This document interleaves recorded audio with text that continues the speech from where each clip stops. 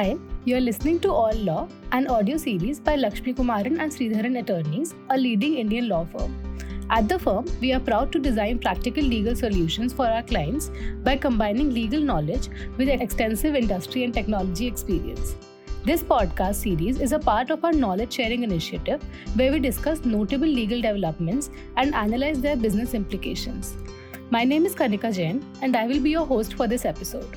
Today, we have Ms. Aishwarya Vardhan for an insightful discussion on the topic leasing of capital goods between two GSTINs. Hi Aishwarya, how are you? Hello Kanika, I'm doing well. How are you? Absolutely fine Aishwarya. So Aishwarya, can you please introduce the topic to our audience with its factual background? Sure Kanika.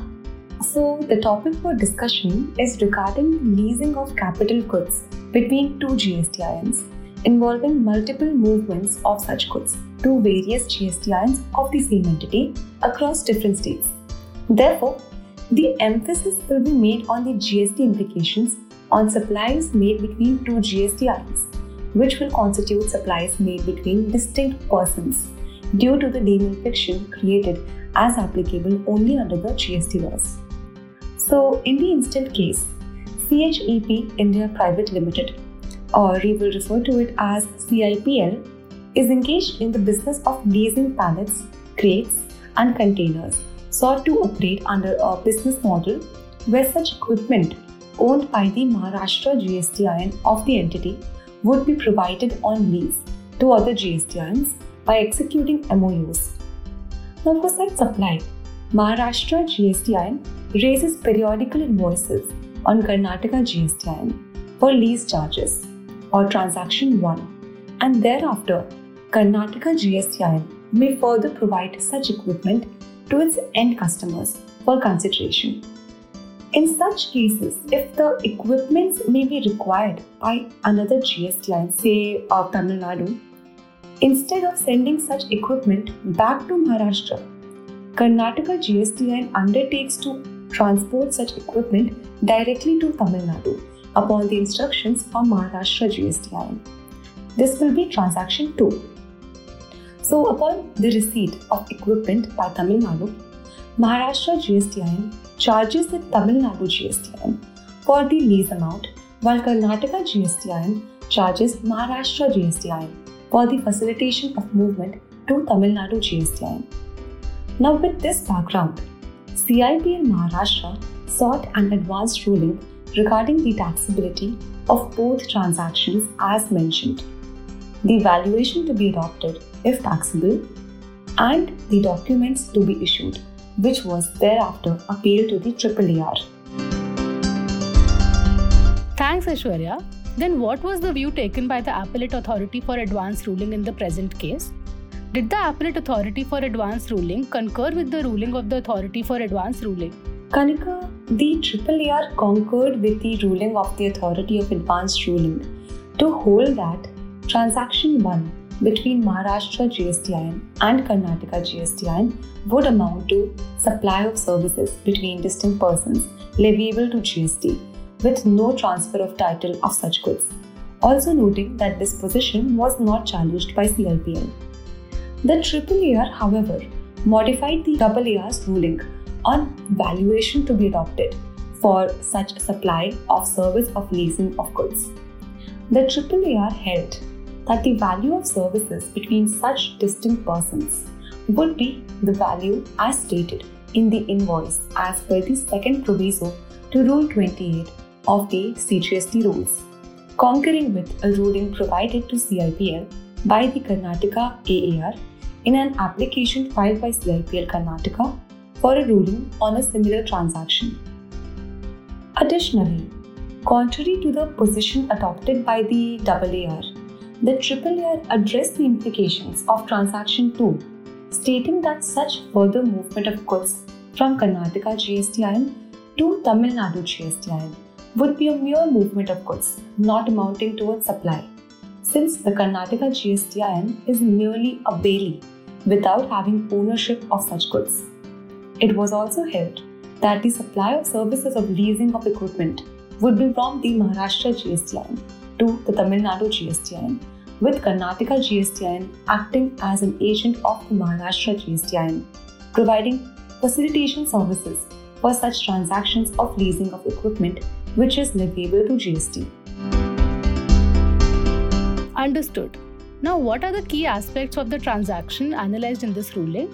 So, it may be noted that the position in law regarding the GST implications on transaction 1, that is, supply of services between distinct persons, has already been settled through the provisions of GST laws under Section 25, read with Entry 2 of Schedule 1 of the CGST Act 2017, as also reiterated by the AAR.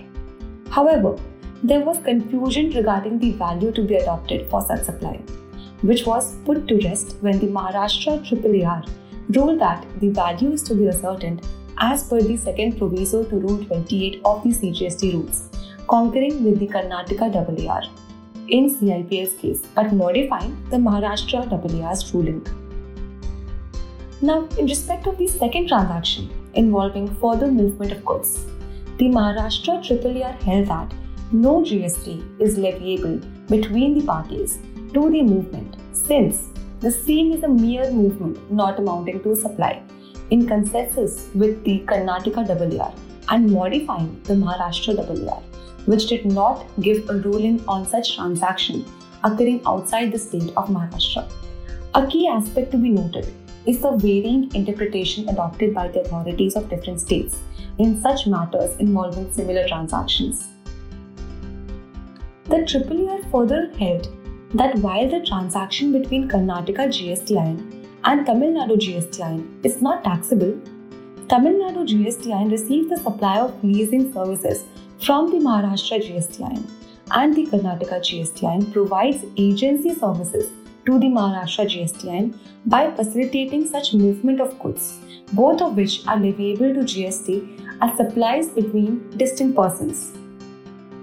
Here, another inconsistency lies in the view adopted by the authorities pertaining to the query regarding documentation, wherein both the Maharashtra AAR and AAR did not give a ruling for such queries, but the Karnataka AAR answered this query, stating that delivery challan is to be issued based on which e-way bill is to be generated. Thanks, Aishwarya. That surely does clarify a lot. But has any other authority given rulings on similar transactions under GST laws, specifically on such transaction and regarding the value to be adopted? Also, has there been any recent development regarding valuation other than this ruling? So, Kanika, a similar transaction had in fact been examined by the Karnataka AAR in a ruling where the application was made by the same applicant, as in the case, that is CHEP India Private Limited. The Karnataka AAR passed a ruling similar to that of the Maharashtra AAR ruling, wherein it held that the supply of goods on lease from one distinct entity to another would amount to leasing services, with the supplier being the GSTIN which owns the goods. However, the further movement of goods for lease to another GSTIN would not amount to a supply between two GSTINs, where the GSTIN initiating the movement on behalf of another GSTIN does not have the title to such goods. Conversely, the Karnataka AAR adopted a different approach and passed rulings regarding documentation to be maintained as well as on the transaction for mere movement of goods by a GSTIN outside Karnataka. The Maharashtra AAR, however, did not admit the question of documentation to be maintained, stating the same is outside the scope of Section 97 of the CGST Act. Now, regarding the valuation to be adopted in case of such supplies between distinct persons, there is existing jurisprudence under the GST laws in rulings sought by Consign Nerolac Paints Limited and Specs Makers Opticians Private Limited, wherein the Maharashtra AAR and the Tamil Nadu AAR, respectively, stated that the second proviso to Rule 28 will apply to such transactions between distinct persons. On the same point of valuation of such services occurring internally between GSTINs of the same entity, the Central Board of Indirect Taxes and Customs recently released a circular, that is Circular number 199/11/2023 GST dated 17th July 2023 on supplies between distinct persons categorized as internally generated services, in which it was clarified that where full ITC is available to the recipient branch, the value of such supply would be the invoice value in accordance with the second proviso to Rule 28 of the CGST rules. Further, in cases where no invoice is raised and full ITC is available, the value of services may be deemed to be declared as nil. Thereafter, in light of such clarifications, taxpayers may re-evaluate and the value of leasing and facilitation services between two GSTINs in the absence of an agreement or an understanding between the GSTINs or the branches. Understood. Now, moving to our final question for this episode, what can be the possible implications of this ruling and the way forward for taxpayers? Kanika, the AAAR ruling brings out the proposition that mere possession of goods by the other GSTIN does not automatically result in the supply of goods, but rather this is a supply of services. To substantiate the same without any dispute, taxpayers are to ensure that appropriate documentation is to be maintained both in respect of the supply between the two GSTINs and also for the actual movement of goods. Further, it may also be reiterated and emphasized that the value of transactions of this nature are to be ascertained based on the provisions under the GST laws, along with the recently issued circular as I'd mentioned previously.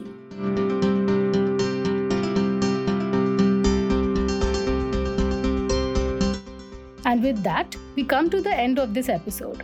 Thank you so much, Aishwarya, for sharing intensive knowledge on this topic. I hope you have enjoyed the discussion.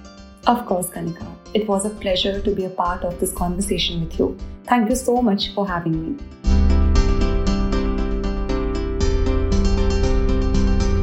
Thank you for taking the time to listen to this series. We would love your feedback, comments, and questions about the episode.